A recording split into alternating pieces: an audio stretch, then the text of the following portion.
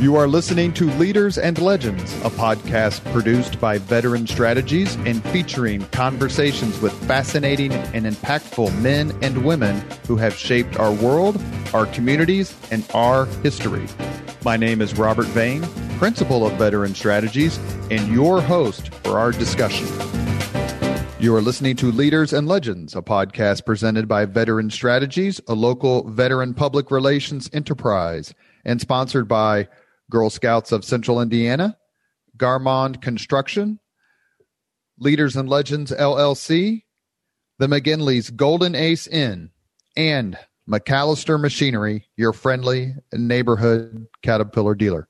You may find all your sales and rental equipment needs at McAllister.com. We are pleased to announce our podcast is now a member of the All Indiana Podcast Network in partnership with Wish TV. You may find Leaders and Legends at allindianapodcastnetwork.com. Thinking of starting a podcast or need to host a public meeting? Let Leaders and Legends LLC be your partner as you look for new ways to communicate your message. Please contact Chris Spangle and me at leadersandlegends.net. Howey Politics and State Affairs Pro offer insider election coverage, polling, and analysis in Indiana.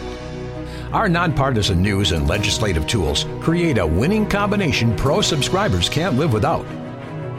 For all the resources you need this election season and beyond, visit pro.stateaffairs.com/IN. That's pro.stateaffairs.com/IN. Thank you for joining us on the Leaders and Legends podcast. Our guest today is Tevi Troy, PhD.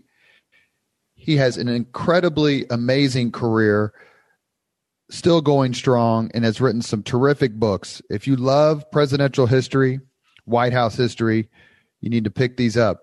His latest is Fight House, Rivalries in the White House from Truman to Trump, which the Wall Street Journal listed as one of the 5 best political books of 2020. Dr. Troy is a best-selling presidential historian, former White House aide, and Deputy Secretary of Health. He's also a one-time Indianapolis resident, and we're going to talk to him about that. His other books are Shall We Wake the President? 2 Centuries of Disaster Management from the Oval Office, What Jefferson Read, Ike Watched, and Obama Tweeted, 200 Years of Popular Culture in the White House.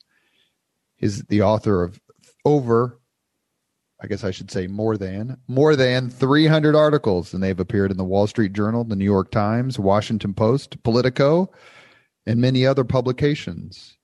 Tevi, thank you very much for coming on the Leaders and Legends podcast. Hey, thanks, Robert. Really appreciate it. And I just love that title, Leaders and Legends. And you don't talk about small things when you've got Leaders and Legends on the docket. Well, quite frankly, we got lucky. It was it was sullied by the Big Ten and their divisions several years ago. But when I went to find a name for the podcast, that was available. Shocking. And to be candid, a lot of the folks that we've had on the podcast have fit that description, whether it's Clint Hill, the Secret Service agent who climbed aboard the Kennedy limousine in Dallas in November of '63, Governor Mitch Daniels, Mayor Greg Ballard. We've also been lucky to have some historians on, and we're glad that you're joining the ranks. Kate Anderson Brower was on our podcast, and I read her book. It was terrific. Craig Fairman, who's a buddy of yours. Terrific guy. So let's talk a little bit about your career before we talk about your forays into authorship. At a certain point, I'm guessing you got turned on by politics. How young were you when that happened? And do you have some first kind of political memory as you got through the process of growing up and getting an education? Yeah, I grew up in New York in the 1970s, which your listeners may not remember was a big mess. I mean, we talk about problems that we face today, and there are some problems, but New York in the 1970s was a disaster. Blackouts, crime, graffiti, dysfunction. The city went bankrupt. In fact, one of the famous headlines from that era was when Gerald Ford refused to do a federal bailout of New York City, the headline in the Daily News was Ford to NY, drop dead. And it was a legend. So you want to talk about the legend. That's a legendary headline. You grew up in the city.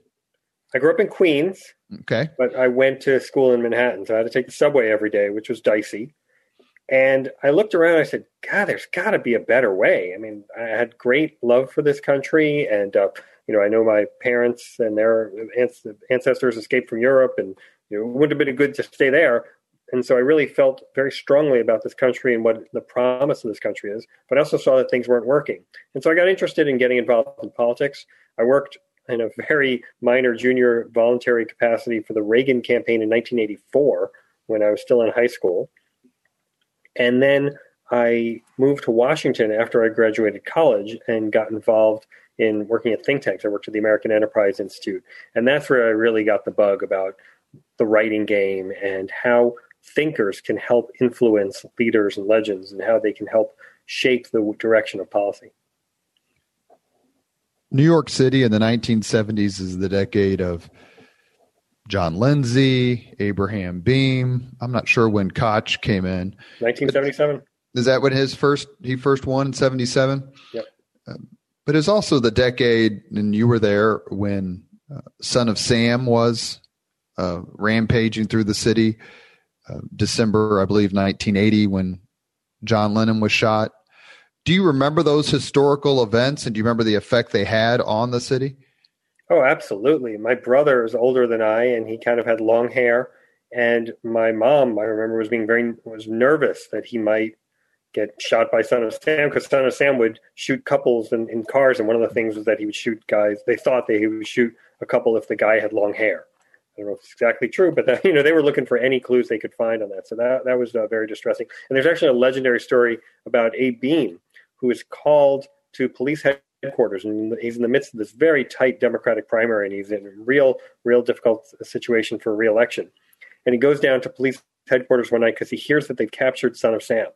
And he sees this kind of scruffy guy with a olive army jacket that people wear in the 70s, and he thinks that is the plainclothes detective who broke the case. And he goes to shake the man's hand to see photographers all snap pictures. And David Garth, who was his media consultant, called it the photo op from hell. And I thought that moment really summed up the New York City in the 70s. Say that story again, just very quickly. We had a connection issue. Please, Abraham Beame goes to the police station. So Abe Beame goes to police headquarters. He's called and he's told that they've captured the Son of Sam. And he's in this very difficult re-election campaign. So he really needs the PR boost.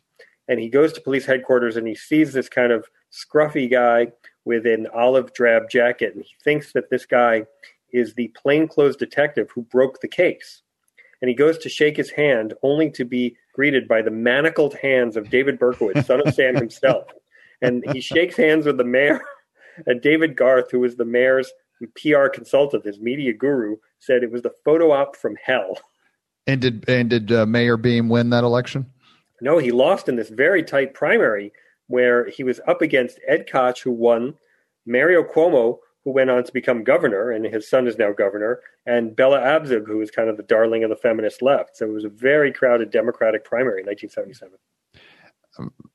Which, if you could choose a TV series that most accurately portrays New York City, which would you choose?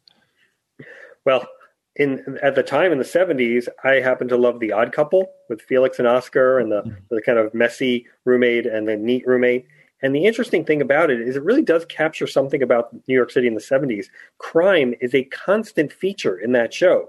They get mugged, their apartments robbed, their cars vandalized. It's a constant thing. And then if you look at a TV show in New York in the 90s, let's say Friends or Seinfeld, there's occasional mentions of mugging, but it's very rare. You don't see their apartments getting broken into. You don't see them scared to walk down the street. There's a real shift in New York between the 70s and the 90s. Rudy Giuliani has taken some hits, I think it's fair to say, based on his service to now former President Donald Trump. But what Giuliani was able to do to New York City in the 90s is simply amazing. I don't have any frame of reference because I'm not from there and I didn't spend any time there, but just the just the impact he had. And obviously, I think we should give credit to Mayor Bloomberg, who came behind him. What did you think, or what do you think of Giuliani's performance just as mayor? Yeah, well, first of all, the turnaround started with Ed Koch, who started saying we're going to punish criminals. And then David Dinkins wins against Koch, and he has this softer approach towards criminals, and New York City really goes into a tailspin in the Dinkins years. And Giuliani, who lost the first time to Dinkins, then runs again, defeats Dinkins, and he brings in all these smart ideas from places like the Manhattan Institute about community policing and keeping statistics and the broken windows theory. And these things worked. I know there's a movement these days to criticize them or debunk them. But the truth is they work. They helped New York City turn around, and it was palpable. You felt it. New York City was a safer place to be. And in fact, after the 1990s, I used to walk across Central Park, and I realized even though I spent my whole life in New York, I didn't know my way through Central Park. And the reason was because I'd never entered Central Park in the 70s and 80s because it wasn't safe to do so. Where were you on September 11th, 2001, and what were your reactions as you saw your hometown being attacked? Well, I was a political appointee in the George W. Bush administration. I was working at the Department of Labor, and I saw the first plane hit, and I said, wow, that's weird. Why would a plane do that? I thought it was some kind of accident. And there had been an incident where a plane, I guess, almost hit the Empire State Building years before. But it wasn't anything that happened because air traffic control had improved. And then when the next one hit, it was like a blow to the stomach. And I remember I had to walk home that day because the traffic was shut down in Washington. The metro was shut down. My walk home was only about 3 miles. I knew people who walked 10, 12 miles to get home that day. It was a total mess. And I realized we were just in a new era. And you asked earlier, I didn't really answer the question about Giuliani. And look, he's obviously discredited today, and the things he did in the Trump administration, especially towards the end, are just unforgivable. But in September of 2001, that guy was an American hero. And it really tells you something, how you just have to manage and care for and tend to your reputation. And if you do things that damage your reputation, it could damage the good work of a lifetime. You received your PhD in American Civilization from the University of Texas. What does that mean, American civilization? It's a multidisciplinary approach to history. I wanted to learn American history, but I also was interested in culture. I was interested in politics. And in fact, I wrote a book about the intersection of culture and politics. It's called What Jefferson Read, Ike Watched, and Obama Tweeted. I also wrote my dissertation, which became my first book, about intellectuals in the American presidency. So I was really interested in how culture affects our presidents, our polity, and our governance. And University of Texas has great programs in American civilization, in history, in government. I took a lot of classes with the LBJ school, and then also in culture. So it was a really good combination of interests that brought me to Texas, and I was very glad I was there. And then later when I moved to Washington and the George W. Bush administration comes, it was a plus to have a PhD from the University of Texas. I bet. I've always felt that in terms of pure intelligence among the American presidents, it's hard to beat John Quincy Adams. Now, that was a long time ago. He was the sixth president, so you're talking a couple hundred years. But how important has just raw intellect been not only to successful candidacies, but successful presidencies? And I say that, of course, in John Quincy Adams only one time. Yeah, and he didn't win the majority of the popular vote the first time. And he didn't win a majority of the electoral vote either. He won a plurality of the electoral vote and then defeated Andrew Jackson in what was known as the corrupt bargain. So intelligence helps. Sure, certainly you don't want to have dumb presidents.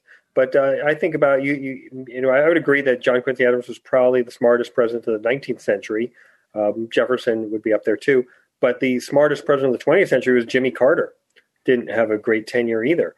Jimmy Carter was a nuclear engineer. I mean, the guy was, he was not dumb by any means, but he was a micromanager, and he just didn't know how to run the presidency. In fact, there's a great legendary joke that Ronald Reagan has a dream in 1980, and in the dream, Jimmy Carter comes to him and says, "Ronnie, why do you want my job?"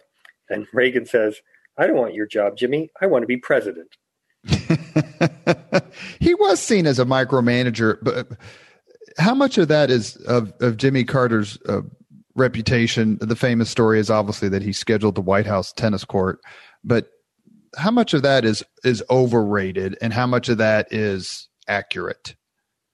So on the tennis courts, there are different aides who will say different things. James Fallows, who famously reported that story in The Atlantic, swears by it, but Stu Eisenstadt, who was a closer aide to Carter, denies it. But either way, it really did fit into this perception of Carter as a micromanager.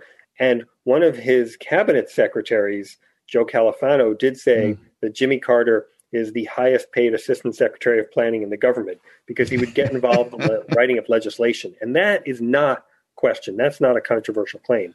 And I think it does prove that Carter was a micromanager. He didn't want to have a chief of staff. He wanted to be involved in the niggling details, and I think it hurt him.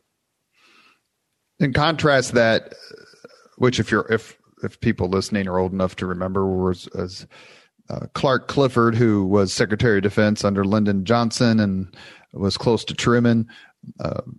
He ended up getting, I think, indicted, but maybe not convicted. I can't remember in financial irregularities case in the 80s.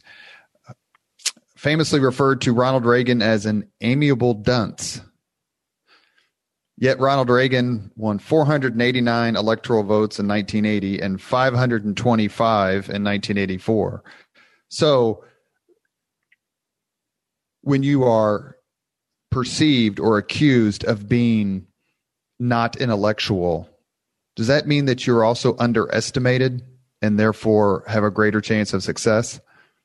Oh, I think that there is something to that. Look, I think there's a bias against Republican presidents and that there's this perception that they're all dumb. People said that Eisenhower was dumb and Ford was dumb and Reagan was dumb and George W. Bush was dumb. They can't all have been dumb. It's just not true. It's just not possible.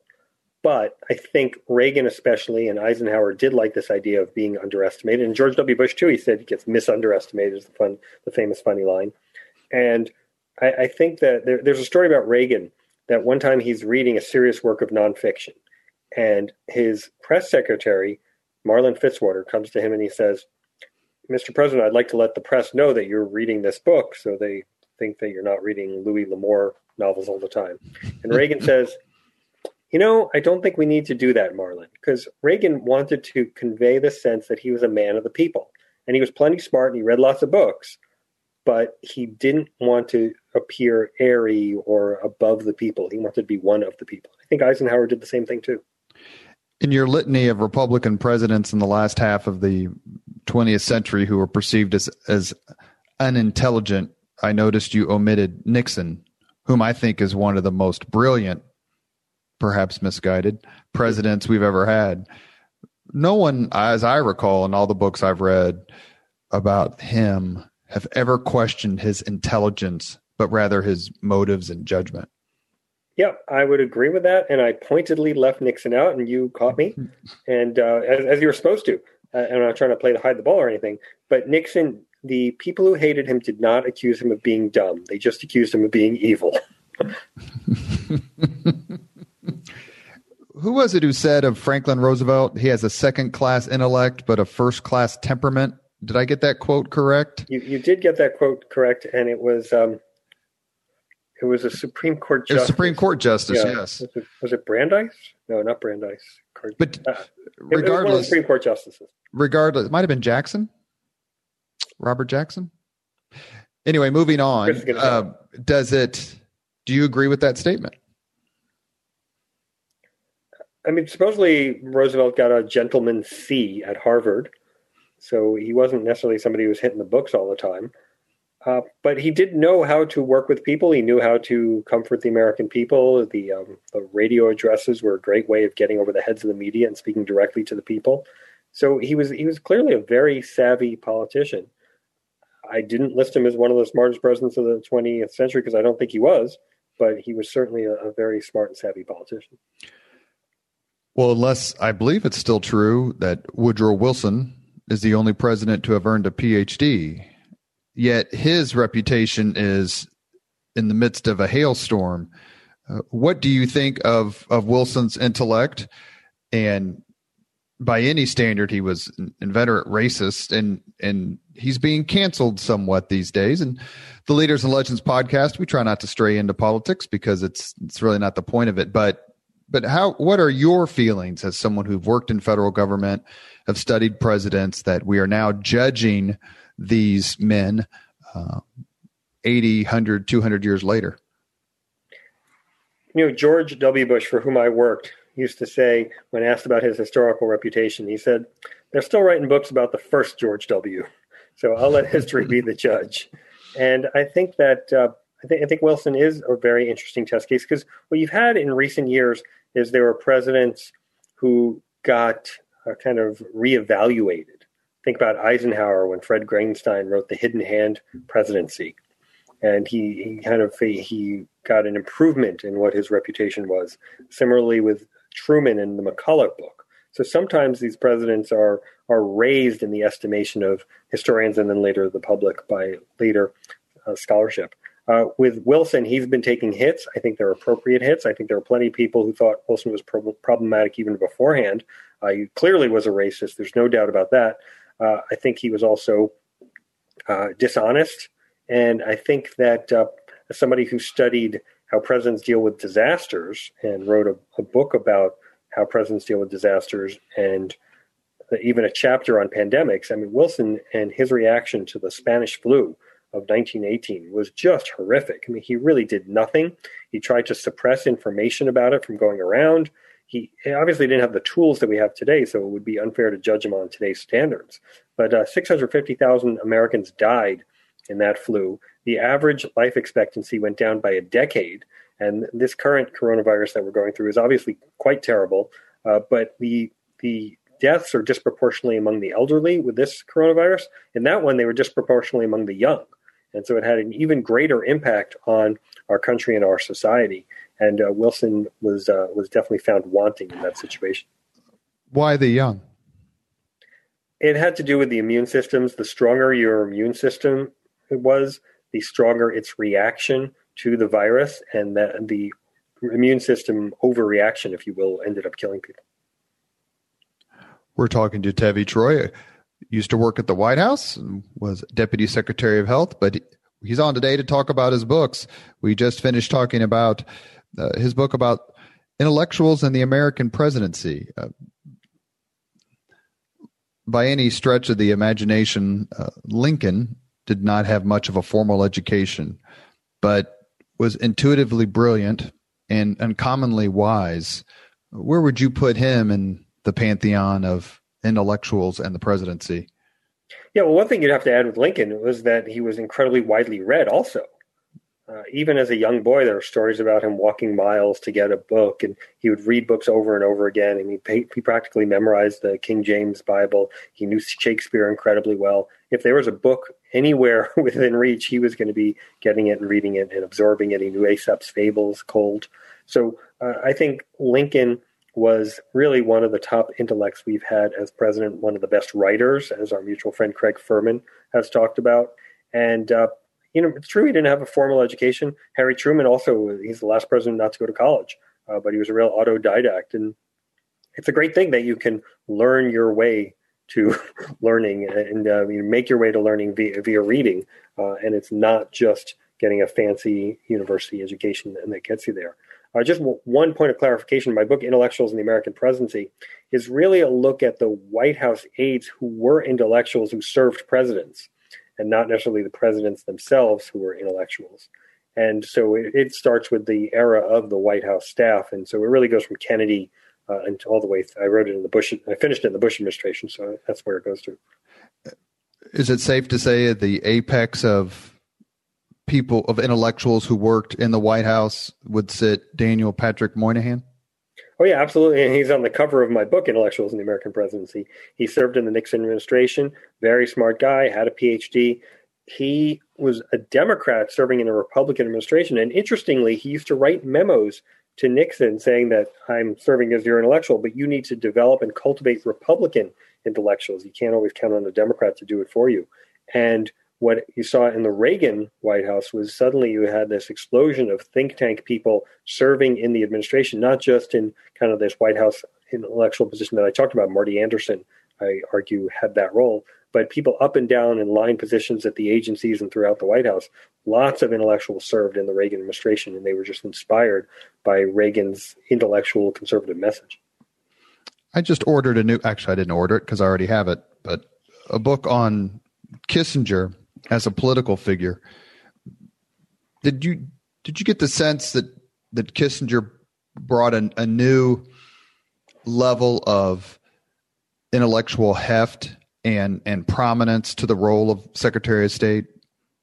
Oh, absolutely.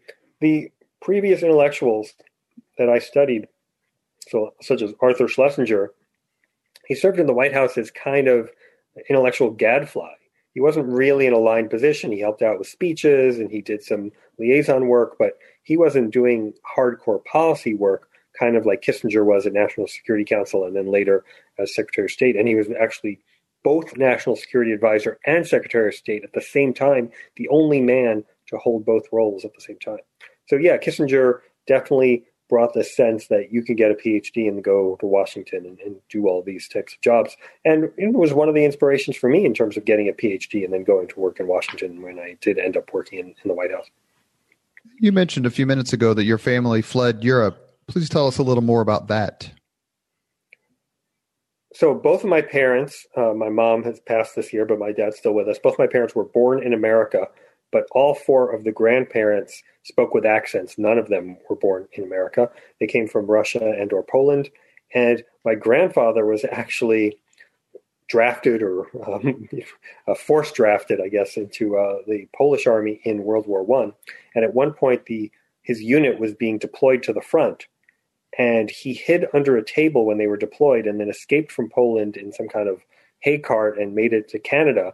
And that whole unit that was deployed to the front, I'm sure they were wiped out because it was not a good place to be in World War I. So I think there's a real recognition that by coming to America, we found a new promise for the Troy family, and I'm grateful to America for that.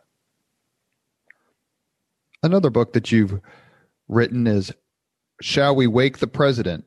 2 Centuries of Disaster Management from the Oval Office.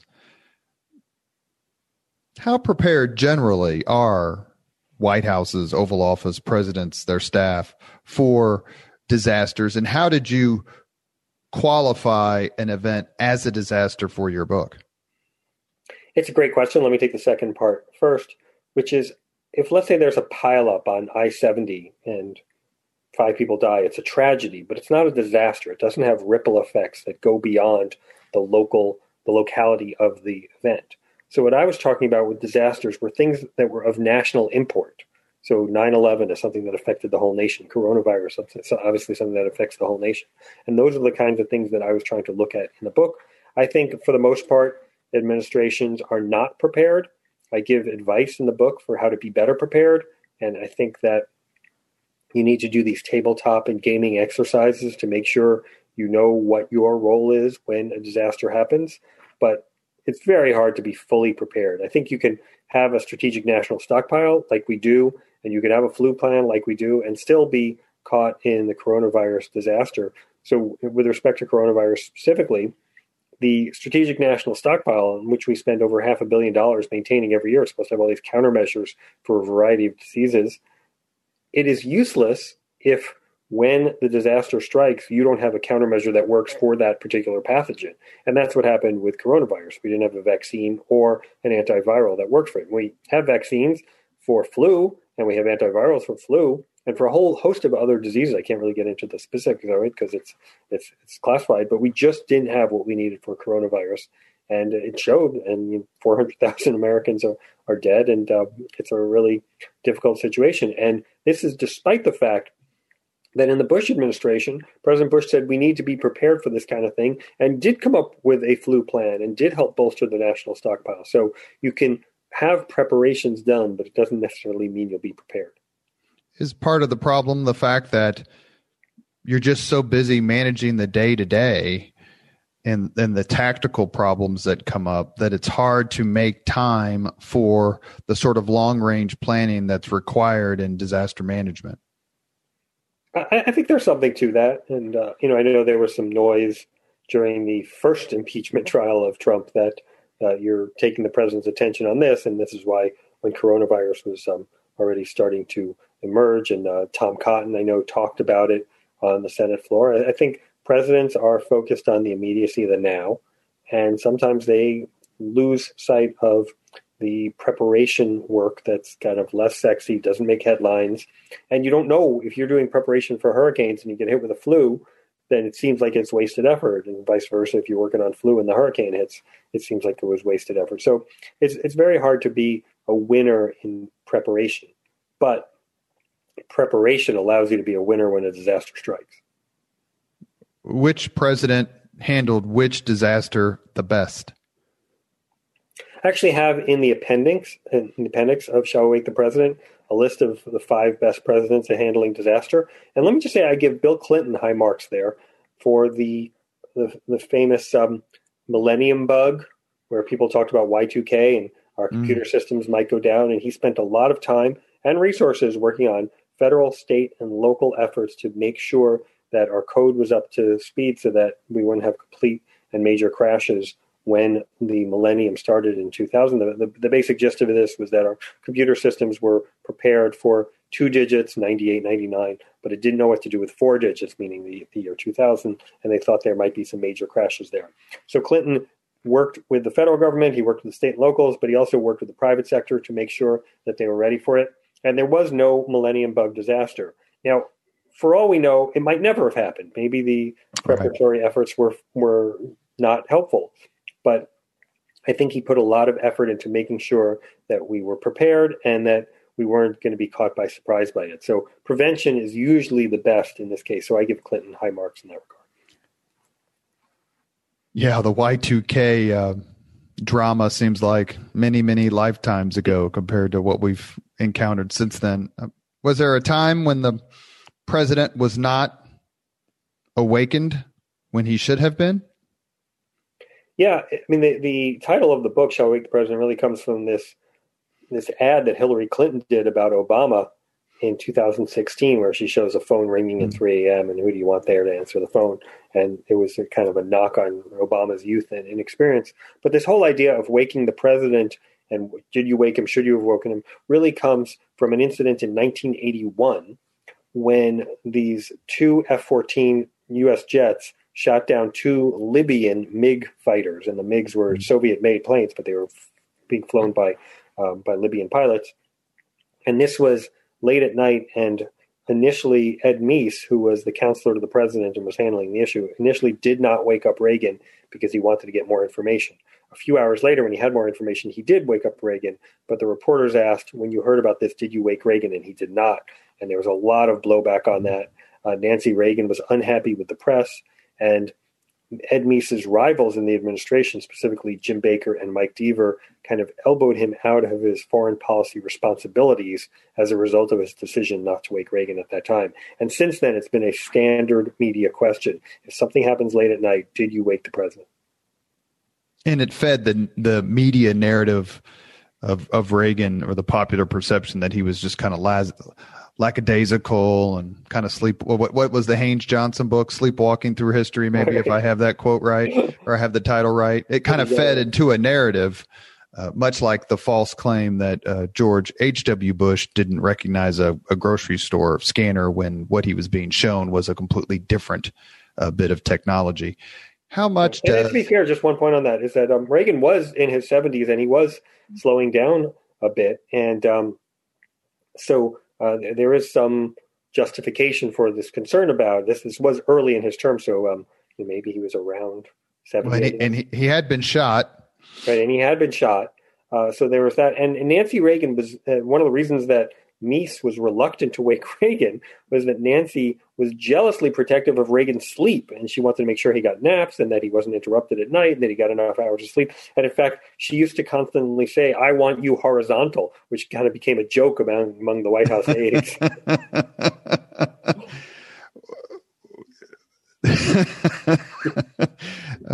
Was there a time when the president was awakened and he shouldn't have been? In other words, how important is it that the president himself, or maybe he and the first lady, create a culture where aides do what they have to do. Yeah, look, there's this famous story of Obama being awakened to be told, and this is early in 29, that he had won the Nobel Peace Prize. And even Obama, when he was awakened, said for what? I mean, he wasn't sure why he won, why he was awakened for it, but why he won the prize, because he just started being president, and it just kind of showed the bias of the Nobel Committee. It wouldn't shock me if Joe Biden wins a Nobel Peace Prize just for not being Trump sometime in the near future. Is there a blueprint based on your White House experience and federal government experience? Is there a blueprint, a playbook of do's and don'ts of how to manage a disaster? Because I would guess that so much of managing a disaster is climbing aboard a bunch of debris with a bullhorn in your hand. In other words, what George W. Bush did at the rubble of the Twin Towers projected this image of leadership, take charge, we're going to get these guys. How important is the perception, the kind of what the cameras see, and then how important is the back room and all the sort of logistics that happen when you're dealing with a crisis? Yeah, well, first I would say that there is a blueprint, and it's called Shall We Wake the President? And I have an appendix in there where I give specific advice for presidents on how to handle this, and also specific advice about which kind of disasters you should get involved in and which ones you shouldn't. And also, I specifically list who the best and worst at it. So I would urge all policymakers, people who are going to senior positions of government where disaster is part of your portfolio, to look at Shall We Wake the President? And I happen to know for a fact that there have been heads of Homeland Security and heads of HHS who have had that book on their bookshelf in their office. So that's one thing. But I think you're really right, Robert, to get to this idea of the message and the feelings that a president conveys in times of a disaster. A president doesn't make the vaccine. A president doesn't develop the coronavirus test. A president doesn't drive the boat that picks people up in a flood. But a president communicates to the nation about the extent of the challenge they're facing, teaches them that they shouldn't be panicking, but they should be actually sober-minded about what is ahead of them, and tells them that the federal government is on the job. And if the president's doing those things, they generally are doing a good job with the disaster.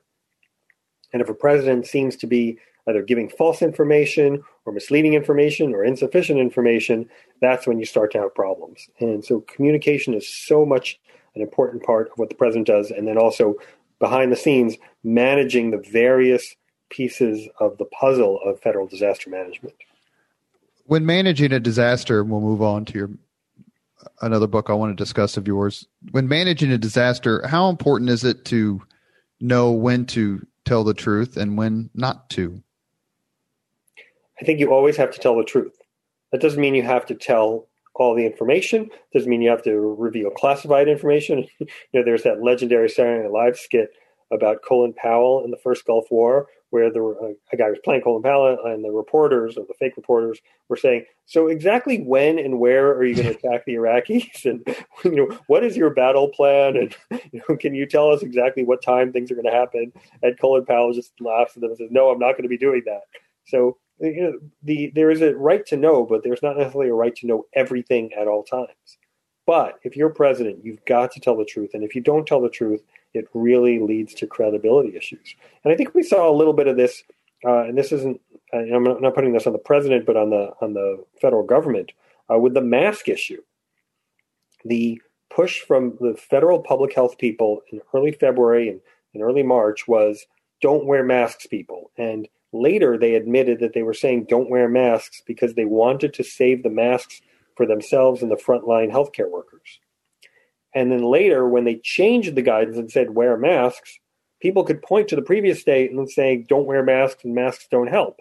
And so I think what they would have been better off saying, look, we have a real crunch on masks, so we want to try and preserve these masks, certainly the N95s for frontline healthcare workers. But if you can come up with alternative masks, or you can fashion a mask, or you can sew a mask, we all encourage you to do that. And I think we wouldn't have had the big mask wars of 2020, which were really an embarrassment without that initial problem. Speaking of telling the truth, or maybe not opting to do so, was there, in your study of presidents and presidential history, was there ever a point at which Richard Nixon could have told the truth about Watergate and survived? Yeah, it's a good question. I mean, in some ways, maybe not telling the truth would have helped in terms of if he had just burned all the tapes without disclosing that the tapes existed. Maybe that would have helped. I'm not recommending that was the right thing to have done, but if you're talking about what could have led to his survival, that might have been a better approach. And also, look, if the old story in Washington is not the crime, but the cover-up that gets you.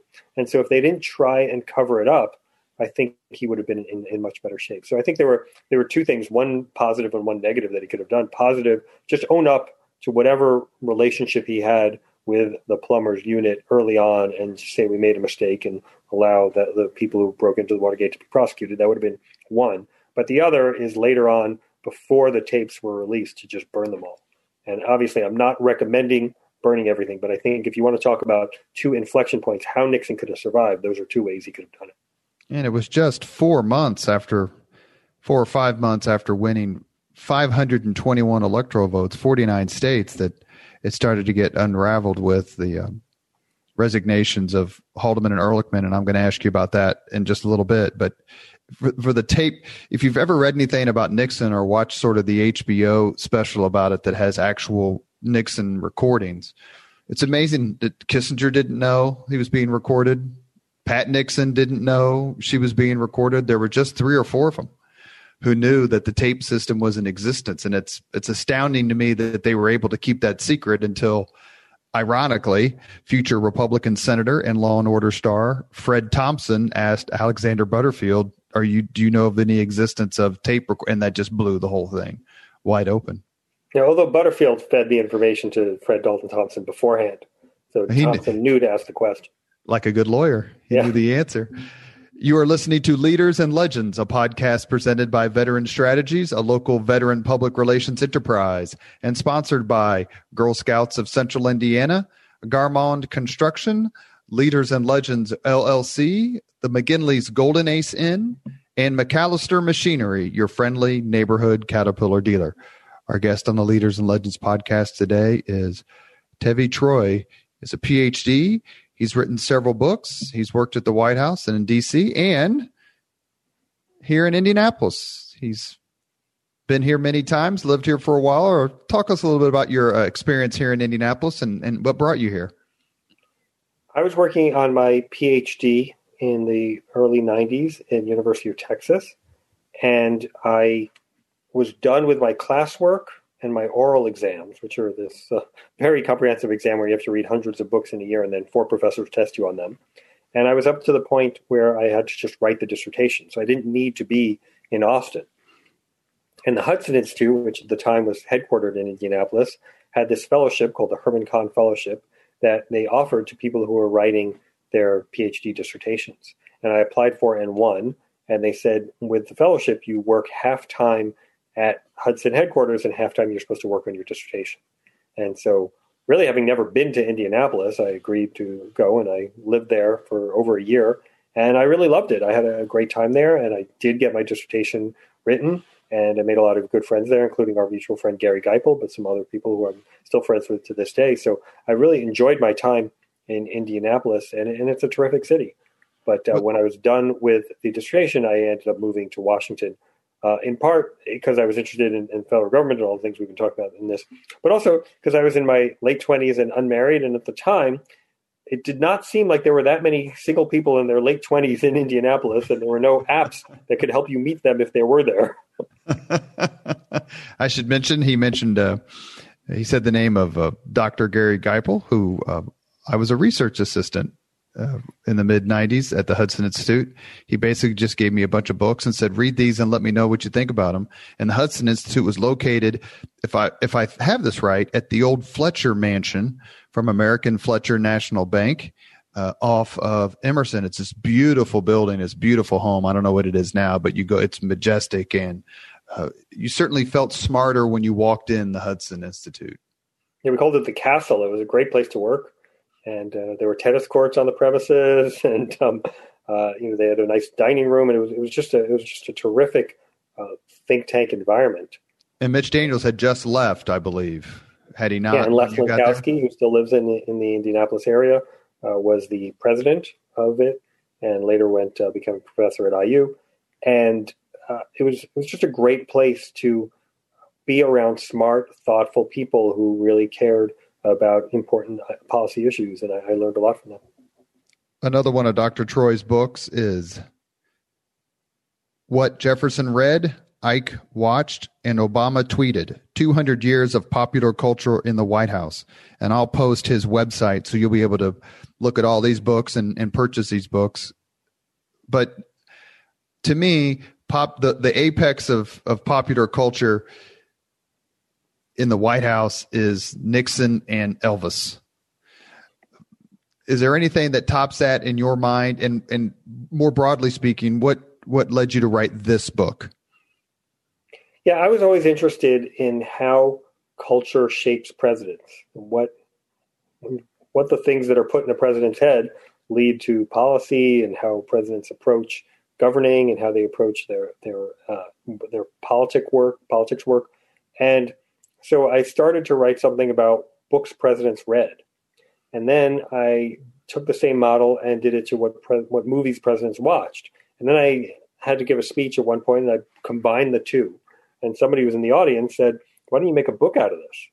So I went beyond just movies and books, but also looked at plays and television and looked at the evolution of culture in this country, largely through technological changes and improvements, and saw how that impacted the presidency, but also saw how it gave presidents opportunities to convey their thoughts to the American people. It's called What Jefferson Read, Ike Watched, and Obama Tweeted, to show this evolution of technology. It used to be, it was a kind of passive thing you could read, but the book you're reading is an inert thing, and the words come alive on the page, but it's just immobile. It is. And then later you have moving images in terms of Ike watching. And then later you have the ability to broadcast your own views to the American people, whether it's via radio or later television, and today via Twitter. So that evolution of technology and its impact on culture was the thing I studied in that book. And it was one of my favorite books that I've written, and it actually was a bestseller, and I really enjoyed that process.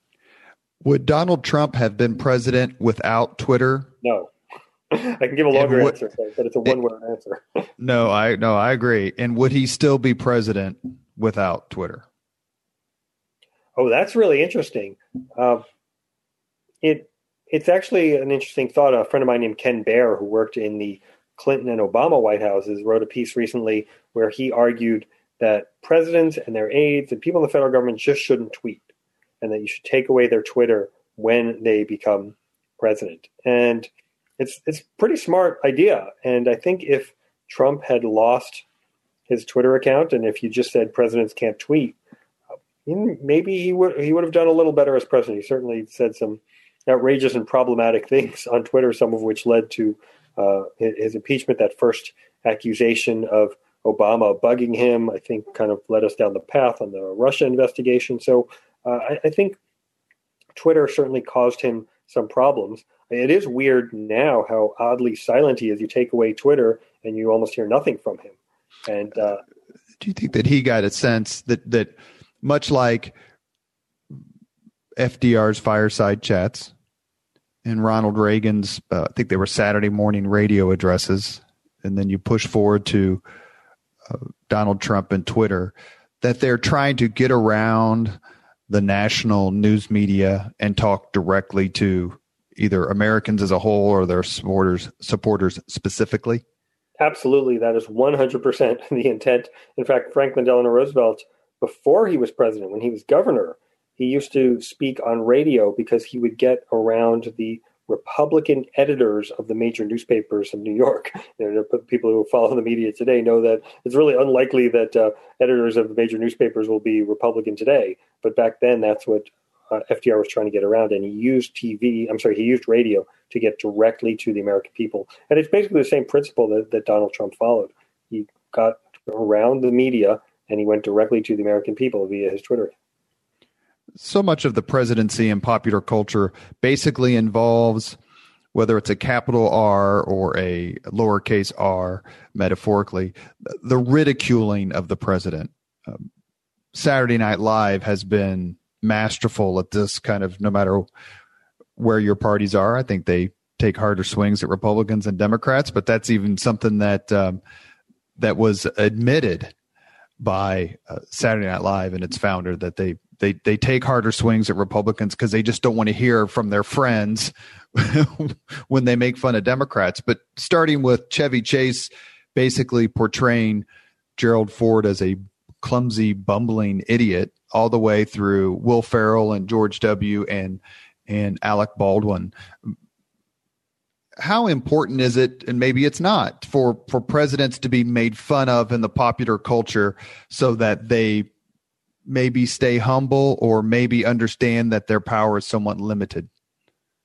Yeah, it's interesting, and I do talk about that exact development you're talking about with Saturday Night Live in my book, What Jefferson Read, Ike Watched, and Obama Tweeted. But in the 1960s, it was not cool and not allowed by the censors to mock presidents on TV. And there were a number of instances that I talk about in the book where people tried to make fun of, let's say, the Lyndon Johnson family, and it was not permitted. In the Kennedy administration, there was a guy named Vaughn Meader who used to do this impression of Kennedy. He was very gentle, but he had to do it via record albums and not on TV, because that's the way he was able to convey it, because he could get away around the censors. And there's a legendary Lenny Bruce joke that after Kennedy's tragic assassination in 1963, Lenny Bruce gets out there, completely silent audience. Everybody's upset about the assassination. And Lenny Bruce has this long, painful pause where he just sits there silently. And then finally he says, "Boy, Vaughn Meader is screwed." Because that was really the end of Vaughn Meader's career. And it's true, he became an alcoholic and died not long after. I mean, his career was over when Kennedy died. But over time, it became more acceptable to mock the presidents. And I think it's not coincidental that Saturday Night Live starts when there's a Republican in office, namely Gerald Ford, and they mock him. And then it's seen as something that they do. And so they did, they have mocked Democrats over the years. I think of Darrell Hammond, who would do his Clinton impersonation. But they're much, much more gentle on the Democrats. But I do think it's important for presidents to see how they are viewed. There's a famous story about Al Gore's terrible debate performance in 2000 when he was making eyes and rolling his eyes and making faces at George W. Bush. And Saturday Night Live mocked Gore for his performance in that debate. And Gore's staff shows him the mockery on Saturday Night Live so that he knows to dial it down a little bit in the subsequent debates. And he dialed it down a little too much in the second debate. And then in the third debate, he kind of dials it up again, and he stalks Bush on stage, and Bush gives him that famous head check that led to the American people saying, okay, we can have this guy as commander-in-chief, and helped Bush win a narrow election. How much do presidents influence popular culture as opposed to just participating in it? Yeah, it's a good question. I do think that presidents can influence popular culture. You think about Bill Clinton putting on sunglasses and the saxophone on the Arsenio Hall show. I think Obama is someone that there was a lot of cultural imitation of. I think specifically Clinton, also you look at the West Wing. I mean, that was a show based on a president that was a combination of Kennedy and Clinton without any of their flaws, right? So there's no womanizing on that show by the president, but he does all the other things that Kennedy and Clinton would do. So, yeah, I think that presidents can be hugely influential in pop culture. We have the last few minutes here with Tevi Troy, who has written several books, and I want to get to your last one because I think the title itself is fascinating. Fight House: Rivalries in the White House from Truman to Trump. I've had this discussion several times with reporters. A lot of the kind of, and not just reporters, but the common theme is, why can't the parties get along? Republicans and Democrats are always at each other's throats, and why don't you just come together and look past partisanship for your own sake and do what's best for the country? And my standard reply, which has never been refuted by anyone I've ever met in politics, and I've been doing this 20 plus years, right? I'm not that old, but I'm not that young. The real feuds are within the parties. They're not between the parties. It's Republicans and Republicans holding on to grudges for decades against each other, just like Democrats do against each other. I've never encountered it between the parties like I have the fights inside the family. How does that, or refute me, please, how does that come out in your book? And specifically, I would like you to address, if you could, the greatest intra-political feud of all time, and that's between Robert Kennedy and Lyndon Johnson. Well, first of all, I'm not going to refute you because there's no refutation. The nastiest, bitterest, ugliest fights are between people on the same side. And that's what I talk about in the book Fight House, and that's what Fight House is really about. You know, the fact that Nancy Pelosi and Donald Trump don't like each other, big deal, right? I mean, they're the different parties. They're not supposed to like each other. They don't really interact much in social circles. They don't work in the same offices. And they actually went months at a time without talking. But in the White House, you're there. I mean, the West Wing is small. It's cramped, and you can't avoid people. And people who dislike you, they are, and whom you dislike, they're showing up in the same meeting over and over and over again. They're in your face. You see them all the time. And it leads to some real nastiness. So that's what Fight House is all about. And you're right that some of these feuds go on decades. Some of them go on across multiple administrations. Sometimes they go on past administrations. In fact, I just wrote an article for the DC Examiner this week about what happens to these feuds after the administration ends. Do you ever get reconciliation, or do you get continued hatred? And one story I tell is there was a guy named Robert Hartman, who was a very difficult character and was involved in many fights in the Ford administration. And Al Haig was briefly the chief of staff in the Ford administration. And I have the story there that 35 years after Haig was no longer chief of staff, after he no longer worked with Hartman, he could still get red-faced and sputtering mad if the name Hartman came up. So these grudges, they stay active for a long time. And try not to get involved in one because it doesn't go away so easily. Well, a lot of these folks are in Washington for their whole lives, right? So, I mean, there are plenty of people who worked in the Truman administration who end up advising Lyndon Johnson. I mentioned Clark Clifford earlier. Averell Harriman would be another one. It's the same thing. Reagan through the Bushes. And you mentioned the name of the author before so I'm going to ask you to do it again. Yes. If you love political history, it's a especially if you're a Democrat, but it doesn't matter. Buy the book Mutual Contempt. It's one of the best books I've ever read about modern political rivalry, and it's about the relationship between Lyndon Johnson and Robert F. Kennedy. Dr. Troy, talk to me, please, a little bit about that rivalry and where you would put it on the spectrum of just true hatred. Yeah. Well, let me talk about rivalries. I mean, the Lyndon Johnson, Bobby Kennedy is one of the stories I tell in Fight House, but I tell these stories across multiple administrations. And so there's many different stories. So if you kind of like that kind of political nastiness and rivalry, Fight House is the book for you. That rivalry between Johnson and Kennedy is not only one of the bitterest, but it's also one of the most consequential because it really shapes the 60s in so many ways. Bobby Kennedy hated Lyndon Johnson from almost the first minute they met. I tell in the book the story about how Johnson came over, wanted to shake Kennedy's hand. Kennedy tried to snub him. Johnson wouldn't be snubbed and stood there and stood there and stood there until Kennedy finally reluctantly shook his hand. And that was kind of seen as a win for Johnson, but it was a loss, and that he made a bitter lifetime enemy in that moment in Robert F. Kennedy. And the famous line about Kennedy is from his father, Joseph Kennedy, who said, "Bobby's my boy. When he hates you, you stay hated." And boy, did Lyndon Johnson stay hated. But Johnson gave out his hatred as well. And Kennedy is initially on top in the JFK administration because he's the attorney general, and Johnson's the kind of ineffectual vice president who is not given much to do. But then when John F. Kennedy is assassinated, suddenly Robert F. Kennedy is the attorney general for a president who doesn't much like him. And Kennedy's kind of on the bottom of the pile then. And then Kennedy leaves and runs for Senate, and Johnson is tormented by Kennedy. And throughout the Vietnam War, he's constantly thinking about what is Kennedy up to when he's trying to make his decisions about the Vietnam War. And he fears that if he pulls back in the Vietnam War, Kennedy is going to attack him from the right for being kind of a softie. But what actually happens is Johnson keeps pressing the case in Vietnam, and Kennedy ends up attacking him from the left for being hard-hearted and prosecuting this unwinnable war. And so Johnson's entire Vietnam strategy is colored by his looking over his shoulder at Robert F. Kennedy the entire time. And it is all based on this bitter, nasty, ugly rivalry that the two of them had. Was there a president who didn't really have, or a rivalry, a White House that did a better job of kind of suppressing the rivalries? And I mean, I don't remember that Reagan had rivals. I mean, he ran against George H.W. Bush, who then served loyally for 8 years as president. But is there someone who's handled it better than others? Well, so the first part of the question, has there been a White House without rivalries? The answer is no. Every White House has these fights, and that's what Fight House is all about. And I urge your listeners to go get a copy, because you will not find a boring administration if you're interested in fighting and rivalries.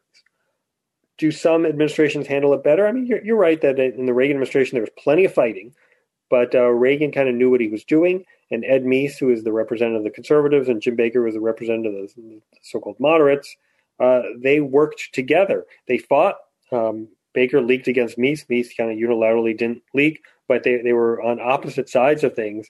But they were representing the two major perspectives within the conservative part, within the Republican Party, the conservative versus the moderate views. And I think it was important for Reagan to get those two perspectives. So I think Reagan is one who handled it a little better.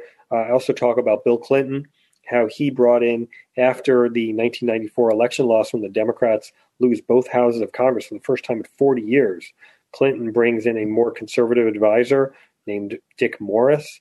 And Dick Morris is hated by George Stephanopoulos and the other liberal aides.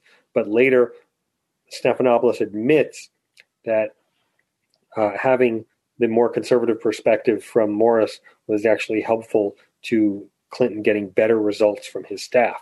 So, yeah, I think the best people are the ones who learn how to acknowledge that there will be rivalry, but manage it in an effective way as opposed to trying to suppress it.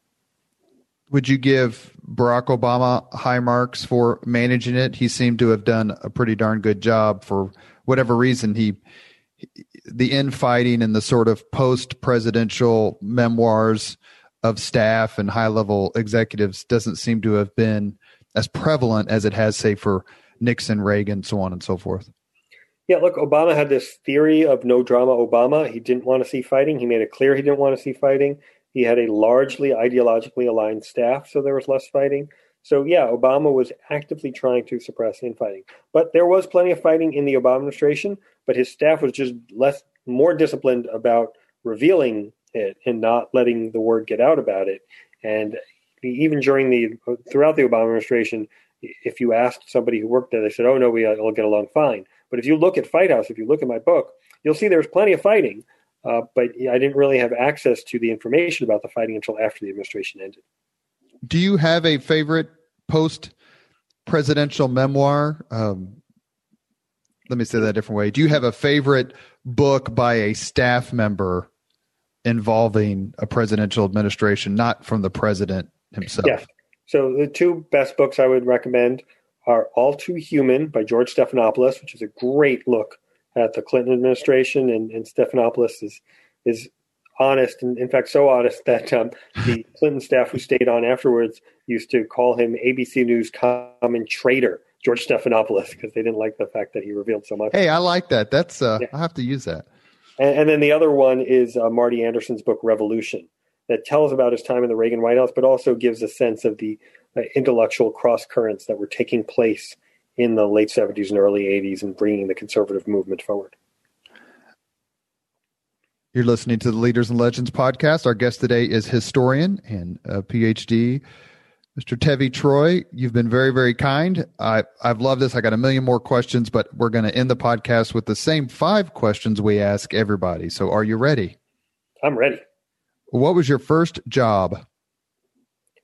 My first job was working at the American Enterprise Institute right out of college, and I worked for Ben Wattenberg, who was a Lyndon Johnson speechwriter. I learned a ton from him. I'm still amazed the fact that you took the train from Queens into Manhattan every day to go to school. How times have changed in American life. By myself, hour and 15 minutes, no cell phone. A second question, what was your first concert? My first concert was REO Speedwagon and Cheap Trick at the Nassau Coliseum. And there was a guy with a mohawk in front of me. I was about 15 or 16 years old. And the guy with the mohawk in the middle of the concert turns around, puts his face in my face, and screams, "Yeah, yeah, yeah, yeah, yeah, yeah." And my friends who were with me say I turned white when it happened. I was so terrified. Hey, that's not a bad concert. That's not a bad first concert at all. Third question. These last three are going to be tough for you as a historian because they always are tough for historians.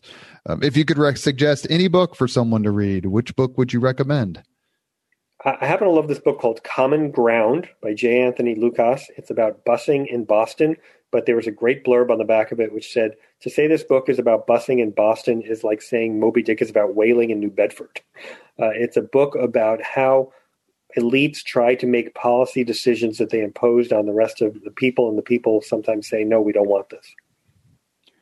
Number 4, if you could witness any event in history, be there in person as it happens, which event would you choose? Oh, that is a tough one. I would like to see the giving of the 10 Commandments at Mount Sinai to Moses. I think that would be a really great moment. See exactly what they look like, where there's kind of stone tablets, and then also see what happens when Moses comes down from the mountain and sees the Israelites worshiping the golden calf. Does he throw the tablets down? Does lightning strike the ground open? I'd love to see that. I thought Cecil B. DeMille showed us all that. Am I wrong? Well, that's one view of it. Last question. If you could have dinner with anyone living today, 2 hours off the record just to chat, whom would you choose? Oh, that is a good one. You know, I'm a little torn about this one. I think Bill Clinton would be fascinating and be a lot of fun to listen to. I'm also curious about Donald Trump. Not my cup of tea in terms of his communication style, but from what I hear, he's kind of a different person when you meet him privately. And I'd just like to gauge that contrast between the public persona and what he's like in private. You have been listening to Leaders and Legends, a podcast presented by Veteran Strategies, a local veteran public relations enterprise, and sponsored by Girl Scouts of Central Indiana, Garmond Construction, Leaders and Legends LLC, the McGinley's Golden Ace Inn, and McAllister Machinery, your friendly neighborhood Caterpillar dealer. Our guest today has been Dr. Tevi Troy. He's written several books. I will put the link to his website on the podcast posting so that you can take a look. Please support him in his efforts, as I wish you would support all historians. Thank you, Dr. Troy, for your time today. Thanks for having me. Thank you very much for listening to Leaders and Legends, brought to you by Veteran Strategies Incorporated. If you want to contact us about this program or our menu of public relations services, please send us an email at robert@veteranstrategies.com. That's robert@veteranstrategies.com.